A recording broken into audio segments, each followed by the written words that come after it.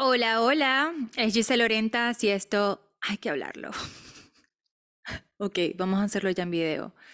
Dios mío, no sé cuál es el bloqueo, si ya yo hago cosas en video, ya yo tengo clases, yo creo que es el perfeccionismo en mí, en tratar de buscar la mejor edición, la mejor portada, el mejor background, que todavía no sé si esto se va a quedar, pero bueno, estoy súper feliz de estar aquí con ustedes, misma energía, pero ahora van a poder ver mi carita. Ok, quería inaugurar el podcast con video, primero diciéndoles que dejen el perfeccionismo como a veces yo lo hago, porque eso lo que hace es procrastinar y de verdad es pura inseguridad. Hay cosas escondidas que no te dejan pasar al próximo nivel y hasta que no lo hagas con, con el background que capaz no es lo que querías, en el escenario que capaz no es lo que querías, con la luz que capaz no es que querías, simplemente hazlo y ve a ver de ahí a dónde va a partir y a dónde van a ser. Así que bueno, quería hoy contestar una pregunta que me hicieron, que me parece que es súper importante que vean mi punto de vista en cuanto a este tema. Y la pregunta fue, ¿cuál es tu rutina diaria para mantener tu peso y cómo haces cuando estás con tu familia? Me da mucha curiosidad esta pregunta, pero yo sé que hay muchas personas que están así en este proceso.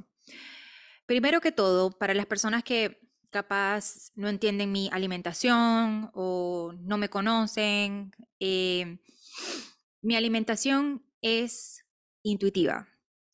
Y para mí, la alimentación intuitiva es escuchar tu cuerpo y que tu cuerpo esté en un estado de salud óptimo y en coherencia, donde tú puedas tomar las decisiones de lo que tu cuerpo está necesitando y pidiendo sin tener que seguir algo que alguien está diciendo y que capaz no conectas, pero sigues haciéndolo. Y lo que pasa muchas veces es que uno entra en esta comparación, en esta, oh, ya, ok, eso es lo que voy a empezar a comer para verme así. Y tenemos que borrar ese cassette y comenzar de nuevo. Para mí la alimentación intuitiva funciona demasiado bien porque yo andaba antes de dieta en dieta.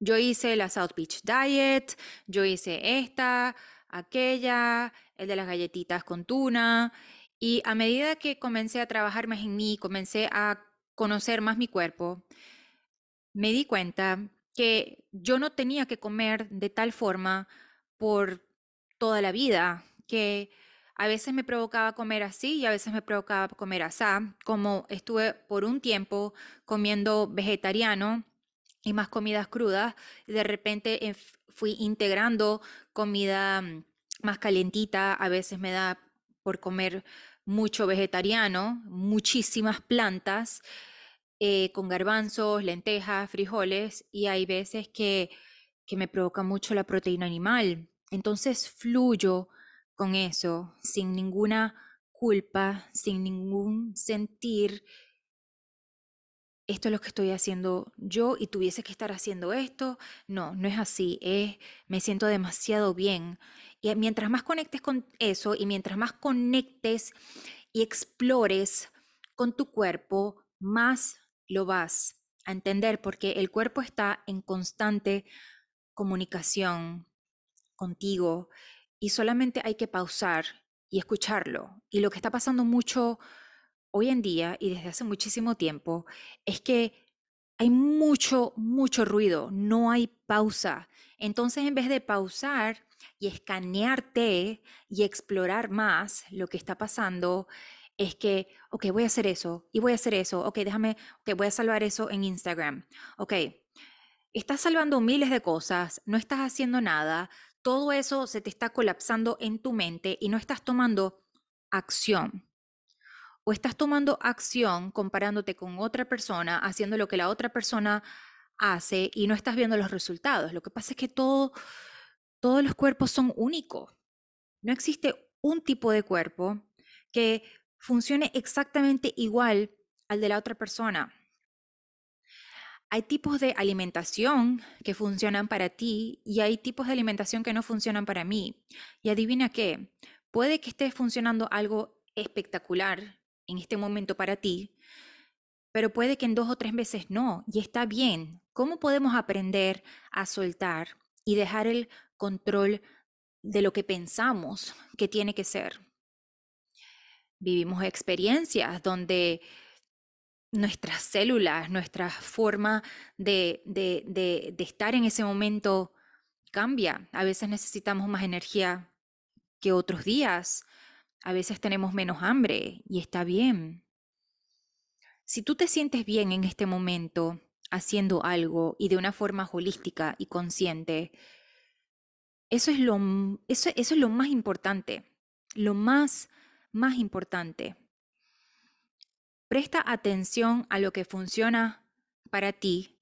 Sigue explorando con tu cuerpo. Si necesitas ayuda, vas a contratar a una health coach, a una nutricionista, a, a una persona en el fitness, lo que sea que te esté llamando en este momento. Si no sientes que lo puedes hacer tú sola, y comienza, pero toma acción. Todo el mundo necesita ayuda en ciertas áreas de su vida. Cierta, siempre. Cuando yo me siento estancada en algo de mi negocio o en algo con respecto a mi cuerpo, sabes, como que me quiero tonificar más y no lo estoy haciendo tan rápido como antes, yo pido ayuda. Yo pido ayuda. Entonces, si en tu caso es tu cuerpo físico, es tu alimentación y has intentado de todo y no puedes, entonces pide ayuda, porque para eso estamos. Acuérdate que aquí en esta vida todas tenemos una pieza del rompecabezas. Yo tengo algo que a ti te puede aportar y tú tienes algo que a mí me va a aportar también. Estamos en constante intercambio energético y por eso es que es importante confiar en tu poder y también confiar en el poder de los demás. No subestimes el poder que tienes. No lo subestimes y no subestimes la activación que estás sintiendo que otra persona te pueda dar en esa pieza que necesitas. Súper, súper importante. Ahora, ¿cómo podemos entrar en una coherencia intuitiva con respecto a la alimentación? Porque si escuchas sobre alimentación intuitiva, siempre te van a decir lo mismo. No sentir culpa con lo que estás comiendo, salirte de la mentalidad de dieta, em, aprender también cuando tienes que parar de comer, cuando tienes hambre. So, literalmente conectar con tu cuerpo y whatever lo que otras personas están haciendo, enfócate en ti. Pero hay algo muy importante que tienen que reconocer a la hora de tener esta intuición con la alimentación. Y es tener un intestino limpio. Y ya me han escuchado hablar de esto muchas veces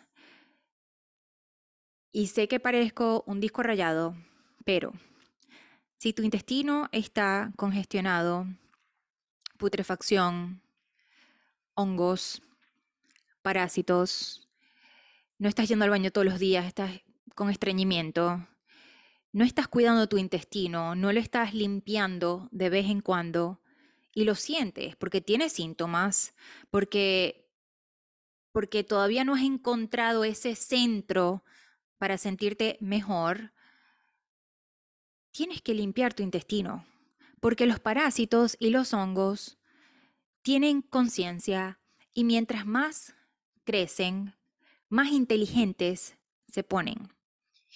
Y la inteligencia se puede ver como meterse más en tu vida emocional y también pedirte azúcar más rápido que antes. Así que si tú en este momento piensas que tienes adicción por azúcar, piénsalo otra vez. ¿Cuántas veces has dejado de comer azúcar y has entrado capaz a un reto y de verdad te has hecho el esfuerzo de no comer y no comprar cosas con azúcar, pero vuelves a caer?